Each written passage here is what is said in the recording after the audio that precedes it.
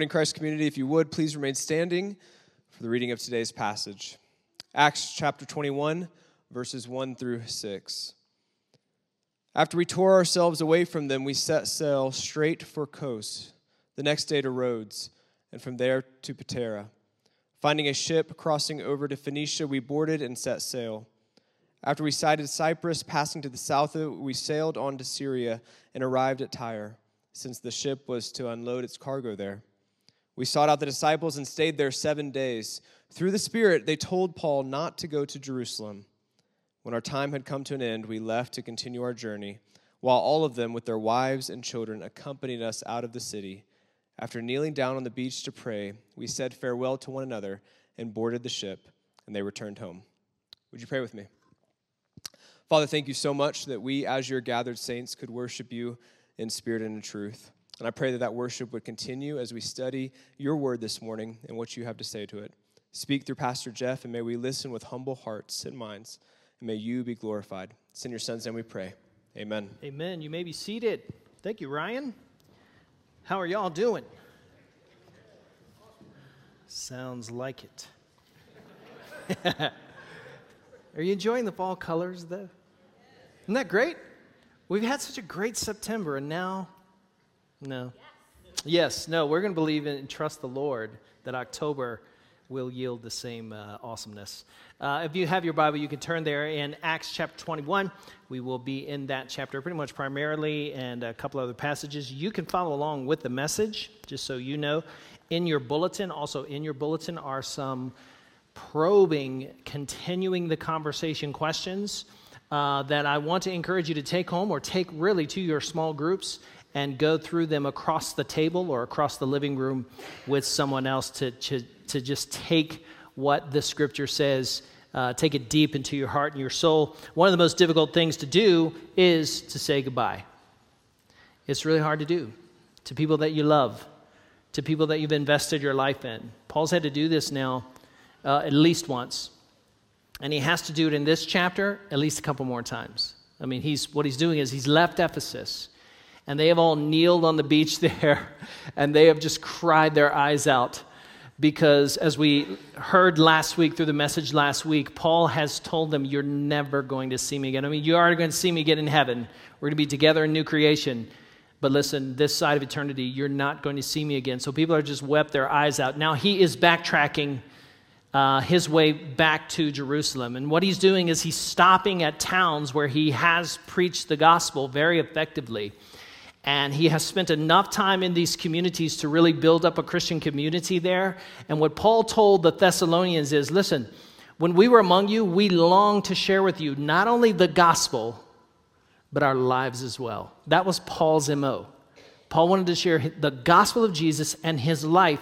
And so now he's coming to these towns where he's having to actually say goodbye to all of them because he knows he won't be back. Look at verse 7. It says, when he had finished the voyage from Tyre, we arrived at Ptolemais, and we greeted brothers and stayed with them for 1 day. On the next day, we departed and came to Caesarea, and we entered into the house of Philip the evangelist. Now, Philip was prominent, if you remember back from chapters 5 or 6, he was one of the 7 deacons chosen back then, but also a very powerful minister for the Lord in terms of preaching, and we stayed with him. Verse 9 says he had 4 unmarried daughters who also were prophets or prophesied. And while we were staying for many days, a prophet named Agabus came down from Judea. And coming to us, look at this, he took Paul's belt. So he takes his belt off. Please, no one do that to me this morning, right? If you have a word of prophecy, please do not take my belt off. And he takes Paul's belt off.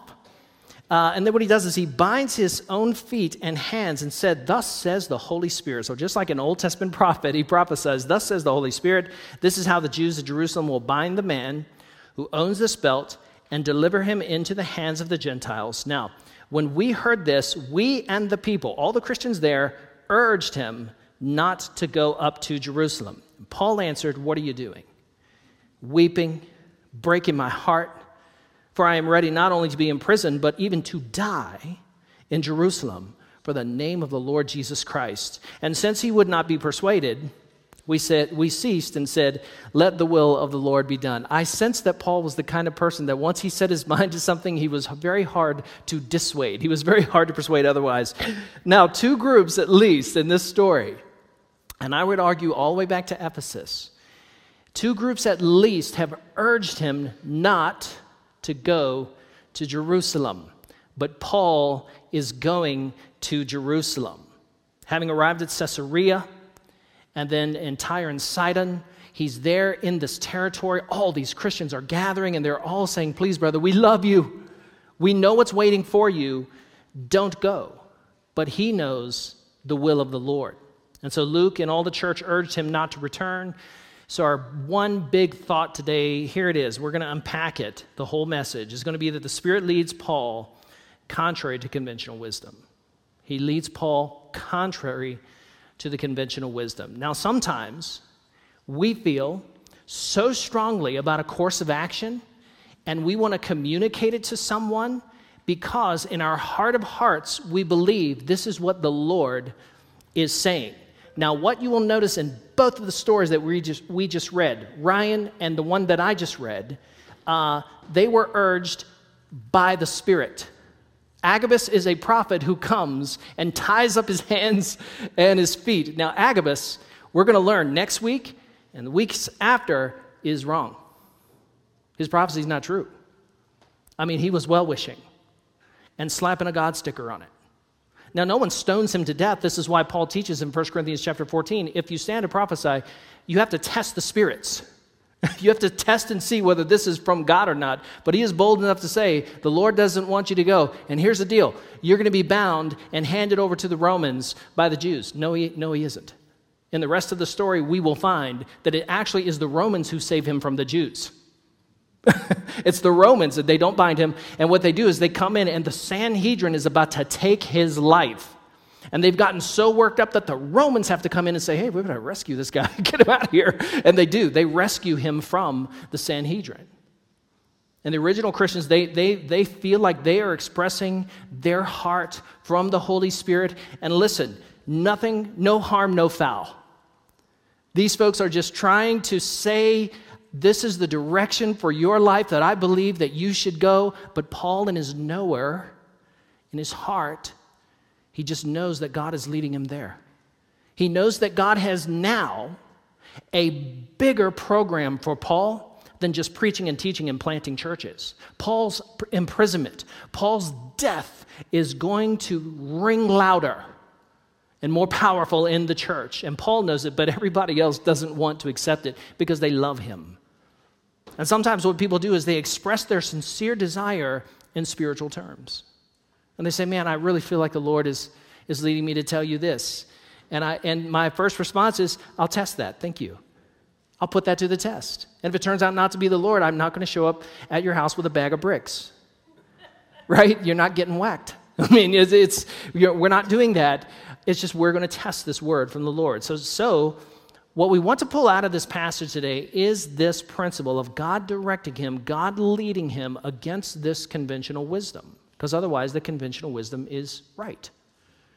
So number one, what is the means by which we discern God's direction? How do you discern God's direction in your life? How did Paul know? Now, how did Paul know that this was God's direction for his life, despite the fact that everyone else around him is telling him, no, you can't do that.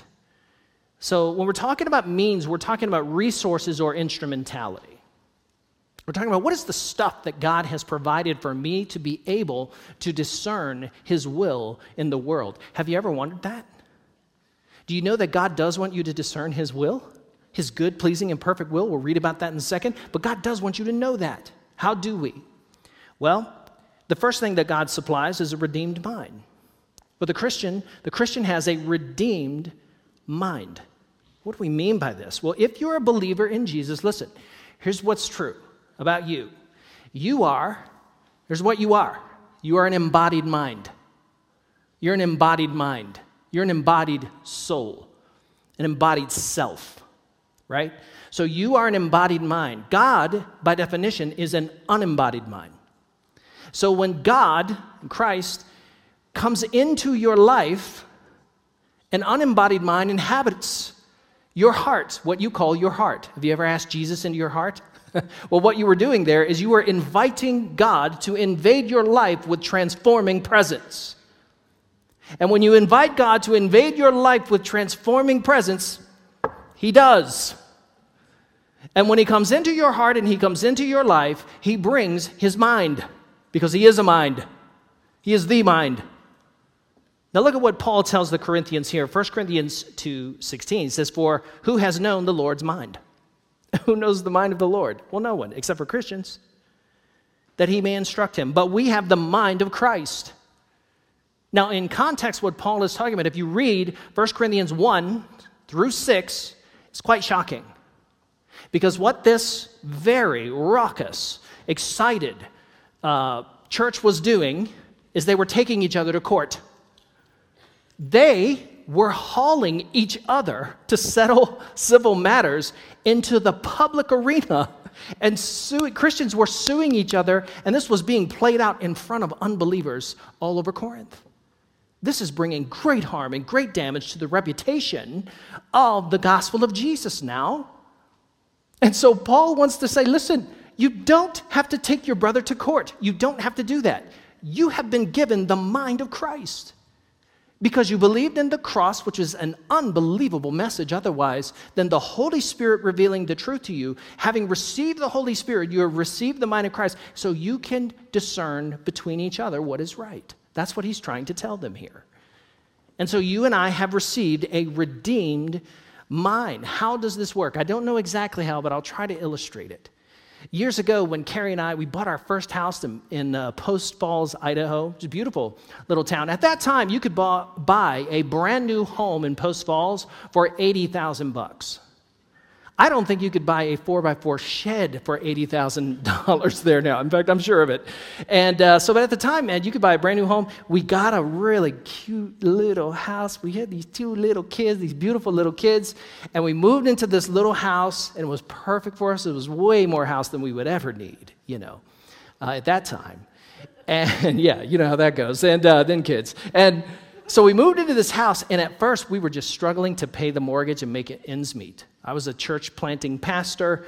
Other than that job, I had 2 other jobs. She had 2 jobs. We had 5 jobs between us. And so we were working. We were passing ships in the night. And so we didn't have luxuries like TV or anything like that. And I just remember 2 years in, we were doing pretty well. We were doing much better. And I decided I'm going to get DirecTV because I just want to sit my children in front of it and have the TV raise them while I go to work. Honestly, that's what I was thinking. And actually, I was thinking, I'm going to let DirecTV help me to get a nap. That's what I was thinking. And so the guy comes to set up DirecTV, and he's there, I bet you, not more than 15 minutes. He was there about between 10 and 15 minutes. And I show him where everything is. I go upstairs to make a latte or something, and he's done. He comes up, and I go, man, that was fast. He goes, oh, you already had a dish on the southwest corner of your home. I said, I did? He said, yeah, you did. I go, I'm Mr. Observant, aren't I? I didn't even know that. Now, here I was. I had the hardware, but it hadn't been wired together. I could not receive the signals until the guy showed up to hook it up. And every human being is a soul made in the image of God. You have the spiritual hardware. You have the dish. You could receive signals, except you're not hooked up. And when the Holy Spirit comes into your life, He enables that capacity. He brings it alive. He resurrects it and enables that capacity in you to receive the signals. How do you think Adam and Eve knew God was in the garden with them? Because their dish wasn't broke. It was wired together. And when the Holy Spirit, when Christ comes into your life, this is what happens. You and I receive this capacity now to hear from God, to perceive the signals, to understand His direction for our lives. And so Paul just knows in his mind, he just knows in his spirit that God is leading him on, and the conventional wisdom today, at least in this case, isn't true. We also have been given an active prayer life, God has supplied us an active prayer life. Now, I am not talking about, when I say active prayer life, I am not talking about Hail Mary pass prayers. I'm not talking about circumstantial prayers. Now, all of us throw those passes in the end zone because we become desperate and we realize we need God's help and we haven't prayed in a while. We all do that, and thank God in His mercy, sometimes He answers those, sometimes He catches those passes. But here's the reality. What Paul wants us to do is practice a lifestyle of active prayer and seeking the Lord. Here's what he says in Philippians 4, 6, and 7. He says, don't worry about anything. I mean, nothing. That's really hard. That's hard advice to take. Here's how we do it. But in everything, through prayer, petition, and with thanksgiving, those three things are critical. Prayer is a posture. Prayer is a posture of vulnerability. It is just admitting to God, I don't have the resources. I don't have what it takes. And then petition is actually putting in your request, making a requisition, saying, this is what I need, God. God, this is what I need from you. And then with thanksgiving, never petition without thanksgiving. Because God has already given so much, hasn't He? God has given so much, and we're to be grateful. So he says, through prayer and petition, with thanksgiving, present your requests to God. And here's the byproduct. Here's what happens if you do that. The peace of God, which surpasses understanding, will guard your hearts and your minds in Christ Jesus. Think about those words. The byproduct of this kind of prayer life is that the peace of God, which surpasses our ability to understand it, to explain it, will guard our hearts and our minds. Let me ask you something. What do you guard? What do you guard? In the first service, I used the analogy of your gun collection. And I used this analogy. I said, I know that some of you have pretty serious money that you have dropped on a gun collection. Do you keep it on your front porch? Is that where you keep all your stuff? No. You guard it. Why? You probably put it in a safe. Because you don't want someone breaking in. You don't want someone breaking into your house and stealing something that you treasure, so you guard it. You put it in a safe. You safeguard it. What about your family? Do you lock your doors at night? I hope all of you do. I usually, if I wake up at 2 o'clock in the morning because I fell asleep earlier, I will get up and I just know no one has locked doors. So I will walk around locking every door, just checking every door. Because I got precious stuff in that house, not my TV. I mean, that's important too. But my lovely wife, my kids, they are the pearls of my life. That's the treasure of my life. Dennis Macheski came up to me in the hall after the service, and he said, you tell the people in the second service this. He said, I don't safeguard my weapons and lock my doors to protect my family. I want to protect the people who break in. That's so Dennis. Don't break in his house. But what do you safeguard? Do you have a 401k? Are you handing out your password to that account? Are you walking around in the mall just handing out your social security number to people? No. You safeguard what is sacred. Listen, the most valuable thing that you have is not your stuff. It's you. It's your mind. It's your heart. And the peace of God, the Holy Spirit, will guard your heart only as a result, as a byproduct of an active prayer life, where you and I are coming before the Lord. Listen, this is what prayer is. Prayer is access. Prayer is access. What this passage tells us is that we have been given two things. We have been given access to the God who provides the resources that we need. We have access to that God. We don't have to go through a temple cult. Isn't that great? We don't have to sacrifice like chickens and young farm animals, or we don't have to do any of that. We go straight to God, straight to the mercy seat. We have access to the God who provides all resources, and we also have access to His comfort when He says no, or not yet, or not that way. Because we need His presence in the face of agonizing delays, don't you? I know I do. And so the God of all peace provides us His peace and His comfort through prayer. And the next thing that we have is a morally praiseworthy world. A good world, a world that has been made good, morally praiseworthy subject matter.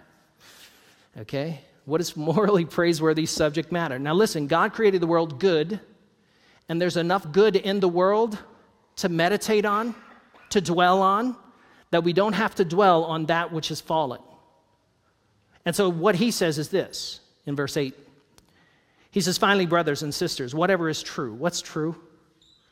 What's true? Truth by its very nature is intolerant of error. Truth by its very nature is intolerant of error. Whatever is true. Think about that. What else? He says, whatever is true, whatever is honorable. What does it mean to be dishonored? What does it mean to be dishonored? What it means to be dishonored is anything that diminishes the image of God in you. Because you were made in the image of God, and as a Christian, you are being formed into the image of Christ, and anything that diminishes that image, frankly, is beneath you. Is frankly beneath you. Because you are the regal royal image of God Almighty in the world. And so anything that diminishes that image is a dishonor to you. What about justice? What is justice? Biblical justice. Now, biblical justice means to make impartial decisions based on objective facts. It means to make fair, impartial decisions based on objective facts. Now, God knows all facts, doesn't he? God knows only in all truth values, and he holds no false beliefs. So every judgment that God would make about you and your life is perfectly just because he doesn't hold any false beliefs about you. He's not prejudiced. Our God is impartial. He shows no partiality. So he's perfectly just. Now, what is false justice? False justice is when you recognize an injustice and then you try to solve that injustice with more injustice. You can't solve racism with more racism. You can't do that. That's not true justice. So whatever is truly just, think about that. Whatever is pure. We tend to think of purity as moral chastity, or purity as a sort of being chaste morally, sexually. But actually this word means to be uncontaminated, free of pollution, free from toxicity, free from the noxious environment of criticism. Just to give you an example, in our culture, we live in a culture where every person in our culture is trained to be a critic. If they don't like your movie, they tweet about it. Or they have their own, every kid like now has their own YouTube channel where they evaluate movies. It's like, I don't care what you think about a movie, kid. I don't care. I don't even like the newspaper guys. Their criticisms of movies either. So we have a nation, a culture of critics. Cable TV. Listen, if you spend 4 hours a day watching cable news and the other 6 hours or 8 hours of your day listening to talk radio, and you give God 1 hour on a Sunday to listen to the word being read to you, can't disciple you, sorry. You're already being discipled in a noxious, toxic, polluted culture. A culture that is poisoning the way you think. Not in terms necessarily of content, but in terms of tone. And so, listen, you and I have to be pure. Whatever is pure, dwell on that. Think about that. Whatever is lovely. Is there anything really that is lovely? You men, do you think your wife, do you think she's lovely? Now, some of that obviously is subjective.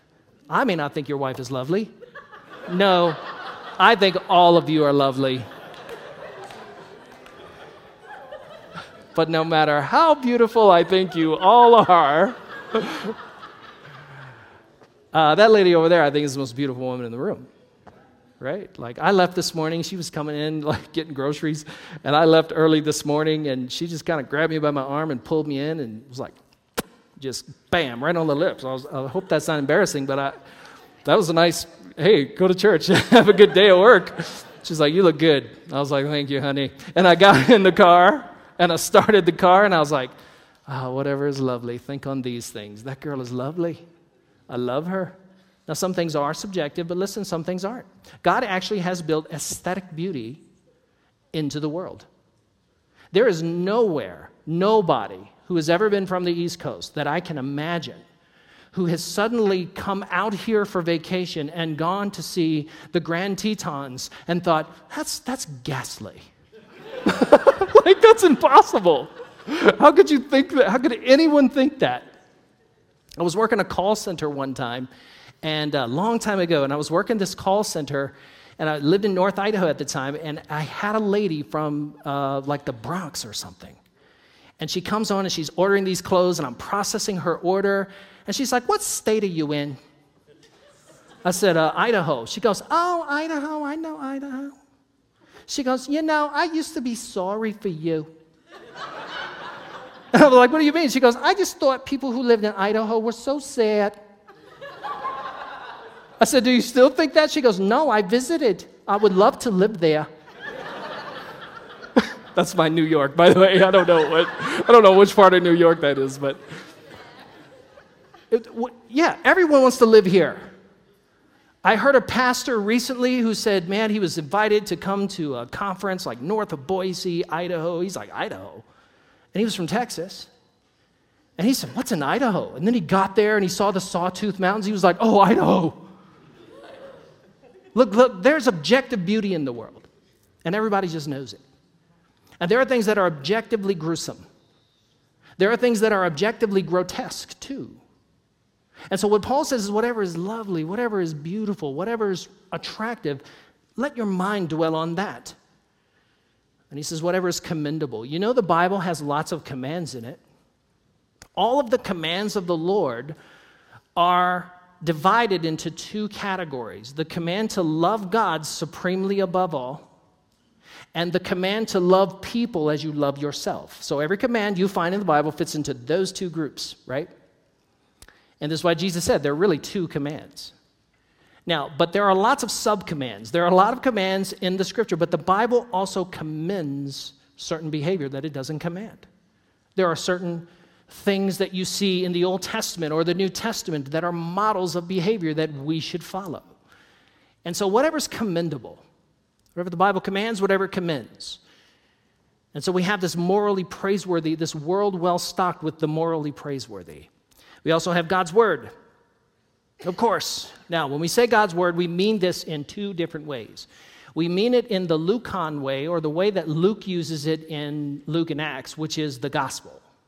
So people are saved by the Word of the cross, right? That's the gospel. But we also mean this book, this Bible. Genesis to Revelation is the Word. And so God has given us the Word. Look at what Paul says to Timothy. He says, "And you know that from infancy you have known the sacred scriptures, which are able to give you wisdom for salvation through faith in Christ Jesus." The Word of God, if you just sit, how many people have you talked to that have started to read the New Testament and they got saved because they read the New Testament? I can tell you story after story. It can make you wise for salvation. All Scripture is inspired by God, he says, and it's profitable, it's useful. It actually works in your life for teaching, for rebuke, for correcting, for training in righteousness, so that the man or the woman of God may be complete and equipped for every good work. Now, the Scriptures do not just tell us what to think, and on a great many matters, it does. The Scriptures tells you what to think. They do. But they also tell us how to think. They tell us what to think in areas where they are clear, and they tell us how to think in areas where they're not clear. So the Scripture has a lot to say about not getting drunk, like not getting inebriated, like not drinking so much alcohol that you find yourself sloshed. Okay? The Bible has nothing to say about marijuana. Do you think anything in the Bible applies to the subject of marijuana? Yes, because where the Bible is clear, where it gives us clear teaching, it teaches us how to think in areas where it is not clear. And so this is the power of the Word of God. Now, God has given us this incredible resource to teach us what to think on doctrines and matters that God has revealed, and how to think on things that God hasn't revealed. And those things we have to negotiate, we have to talk about. And so we have a redeemed mind. Christian, if you're here today, you have the mind of Christ. You can deliberate. You can make right discernment, practice right discernment and right judgments in all things. And we have been given access to God in prayer, access to His resources, and access to His comfort when resources are not forthcoming. And we've given a world well stocked with the praiseworthy and the word of God, which trains us. It trains us, it teaches us what to think and how to think. So, those are some of the resources God has given us to lead us, for the Spirit to lead us. Number two, what does the Spirit do? Like, what does He actually lead us to do and not to do? Now, here's what you need to know. There are some parameters here. There most definitely are some guardrails. There are some. And so the guardrails will need to be discussed because the Holy Spirit is not going to tell you to do everything that you would want to do. Okay, the first one is this. The Holy Spirit will never lead you into unholiness or ungodliness. It seems like this one should go without saying, but I really do have to say it. The Holy Spirit is not going to lead you to do something that is unholy. He's not going to lead you to do something that is unholy because He is the Holy Spirit. He is God, the Holy Spirit, so He's not going to lead you to do anything that's ungodly. He won't lead you to do anything that is inconsistent with the character and the Word of God. Many, many years ago, I had a guy and his wife sort of driving by the church in his truck, and they were having a knockdown, drag-out argument in the truck. And they just happened to be passing church. And then they came to visit me, right? So they pulled in. We had a visit. They brought the whole conversation, this sort of roiling argument, into my office. I sat him down. It took me almost 30 minutes to just get him calmed down, like just to figure out what is going on. Next 5 minutes, they revealed that the guy had been a serial cheater.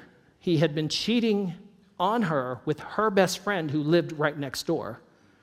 Turns out she's not her best friend. And he was gaslighting her. So the rest of the meeting, if you don't know what that means, it's kind of a new term. I just found this out myself. He was gaslighting her. And what he was trying to do is, with his anger, he was trying to cast it all, project it all back onto her. This is your fault. And he was trying to do that. That's called gaslighting, I guess. And so I just stopped him. I said, hey, hold on. I went Alan Gunn on him. I was like, hold on, partner. This isn't on her. This is on you. You're not going to blame her for you having a 10-year affair with her best friend, so-called best friend next door. And so then I said, okay, guys, here's what we're going to do. Do you want this marriage to continue? Yes. Okay. We're going to do 3 things. Here are the 3 things you're going to do. We're going to meet a week from today on Tuesday. And when we come back, then we'll assess whether you need professional counseling or you need marriage coaching or what you need. Before that 7 days was done, he comes back. He drives back in on a Thursday. So he comes in Tuesday. I met with him. He comes back Thursday. And when he gets back, this time he's not angry. He's bawling his eyes out. I mean, he comes in just crying and broken, realizing he has destroyed his family. He's destroyed his life. And he's sitting there in my office, and he literally says this, I don't know what to do. He goes, my sons hate me. I go, you think? He goes, my wife hates me. My mistress even hates me. And then he looked right at me, and he said, Pastor Jeff, I just don't know what the Spirit is trying to say to me. I was like, what? I was like, bro, the Spirit has already spoken. It's called don't commit adultery. Don't cheat on that little woman, that sweet little wife of yours. Don't do that. Okay, so the Spirit has already spoken to you, and here's also what the Spirit is saying to you. That you can heal this marriage if you put the work in and she's willing to forgive you, right? And so if you're sitting here today and you're asking me whether or not it's the Spirit's will for you to continue this relationship with this neighbor, the answer is no. Because the Holy Spirit is not going to lead you into unholiness. He's the Holy Spirit. How about irreconciled relationships? Oh, if I had a nickel bag for every time, if I had a bag of nickels for every time I have heard somebody say to me, right? Didn't mean to say nickel bag. Sorry about that. That was a little slip of the tongue. Okay.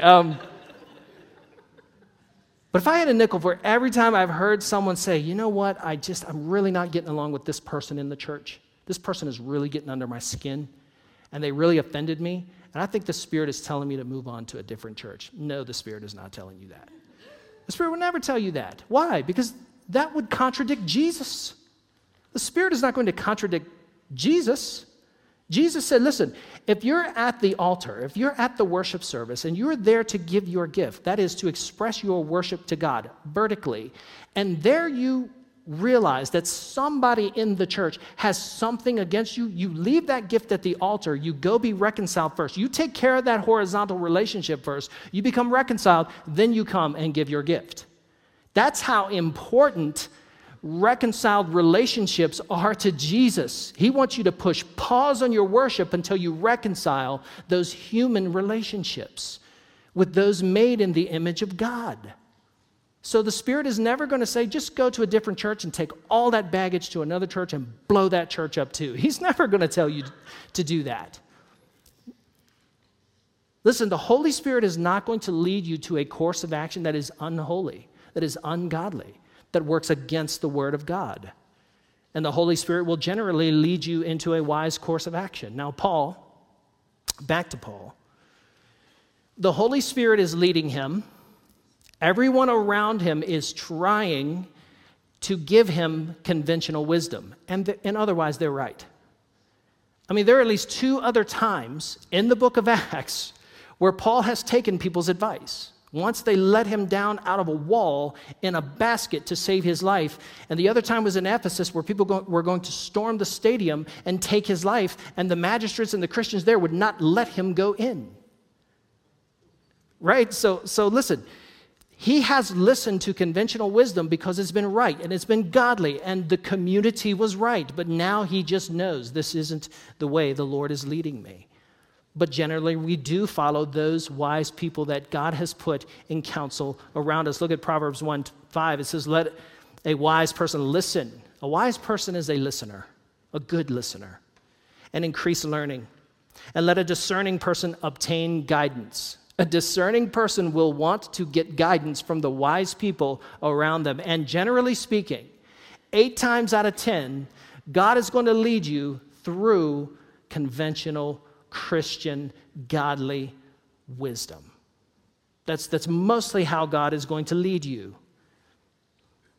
Romans chapter 12, verse 2 says this, do not be conformed to this age, but be transformed by the renewing of your mind, so that you may discern what is the good, pleasing, and perfect will of God. You see, God does want you to discover the good, pleasing, and perfect will of God. God's will for your life is good, it's pleasing, and it's perfect, but the way we do that is we renew our minds. That is a discovery made as we commit to renewing our minds. So even though we have been given a redeemed mind, the hardware to receive the signals, we need to practice renewing our minds in the Word so we can discern His will. And the Holy Spirit, though He will never lead you to unholy choices, generally He will lead you to conventionally wise choices. The Holy Spirit may lead you to take a leap of faith. Now, 3 times, as we noted in this passage, people are encouraging him not to go to Jerusalem. He knows it's the Lord's will. Now, when you get to the next story, the Spirit will speak directly to him and say, you are going to testify before Caesar. That's why I brought you here. And that will have to carry him all the way through to chapter 28 when he does sit on trial. Now, what he does not know, even though in his heart, even though he's nowhere, he knows this is the right direction to go, he does not know he is going to be tried by a Sanhedrin that wants to take his life, that wants to tear him apart. And that's heartbreaking because this was his former brotherhood. And he does not know that he is going to be in a shipwreck. He is going to have a near-death experience. They're called NDEs. Look that up on Google. That's pretty fun. But he is having a near-death experience in this shipwreck. He does not know he is going to go through a harrowing shipwreck, but he is. He just knows that God is leading me in this direction right now, and God will fill in the blanks and the details later. And sometimes God calls you to leap into the dark. Despite conventional wisdom, everyone else telling you, listen, this isn't a wise course of action, but in your heart you know this is a direction I have to go. I have to obey the Lord. Chapter 21, verses 13 and 14, then Paul said, he answered, what are you doing? You're weeping and breaking my heart in two. For I am ready not only to be imprisoned, but to even die in Jerusalem for the name of the Lord Jesus Christ. he would not be persuaded because he knows it's God's will. And then they acknowledge, well, let's just wait. Let's see what the Lord's will be. May the Lord's will be done. And you may be facing a choice this morning that's very difficult. You may be sitting here and you're in a situation right now where the solid bet is on not venturing out, not taking the leap, not taking the risk. But the safe way may not be God's way. Now, it may be, but it may not be. I read last week of a church in Los Angeles, Christian Assembly Church in Eagle Rock, California. And in that article, it said that they had taken a chance, following the Lord's leading, to raise enough money to pay off over 5,500 people, 5,500 struggling families in the Los Angeles area, their medical debt. They raised $5.3 million in personal medical debt to be Jesus, to express the gospel, and to meet needs in a powerful way. And they were obedient to it, and they were blessed. Now, I can think of 5.3 million projects that I would like to do around here, right? But sometimes God calls us to give sacrificially. Sometimes God calls us to leap into the dark and take the risk because he's calling us to stretch us and calling us to something bigger. So to recap, the Holy Spirit will always lead you to holiness. The Holy Spirit will generally lead you to act according to established wisdom of wise counsel. The Holy Spirit may lead you in a different direction to challenge that wisdom, to do something that no one else thinks is either possible or should be done. And that's what's happening to Paul right here. Right now, he does not know all the details. He just knows this is the next step. I must take it. I must go to Jerusalem. Will you pray with me? Bow your head, close your eyes.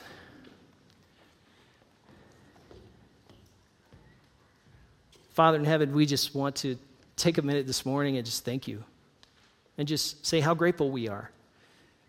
And with hearts full of thanksgiving, we want to thank you for giving us, as believers, a redeemed mind in Christ, a mind that has been fixed, a mind that has been restored, and not only can sense your presence, but know your direction. Thank you. And God, we thank you for giving us access to you, unfettered access in prayer, that we come washed in the blood of Jesus, and you are the God of all resources and the God of all comfort, and we praise you for that. And we praise you that you are morally praiseworthy and that you have given us lots of morally praiseworthy things in the world to dwell on. Thank you for that. God, we thank you for your truth in Scripture. This book is our anchor. It guides us, it leads us, and we thank you for that as well. God, we're grateful that you provided us a book that not only teaches us what to think, but how to think. And so today, God, we ask for your wisdom and your guidance. We pray for a gift of faith to be able, if you're calling us to leap into the darkness, to trust you however you're urging us. And we pray for strength of heart and the ability to trust you in times when resources are scarce and it feels like our prayers are failing us. And so, God, right now, we just commit ourselves fully and wholly to you. In Jesus' name, amen.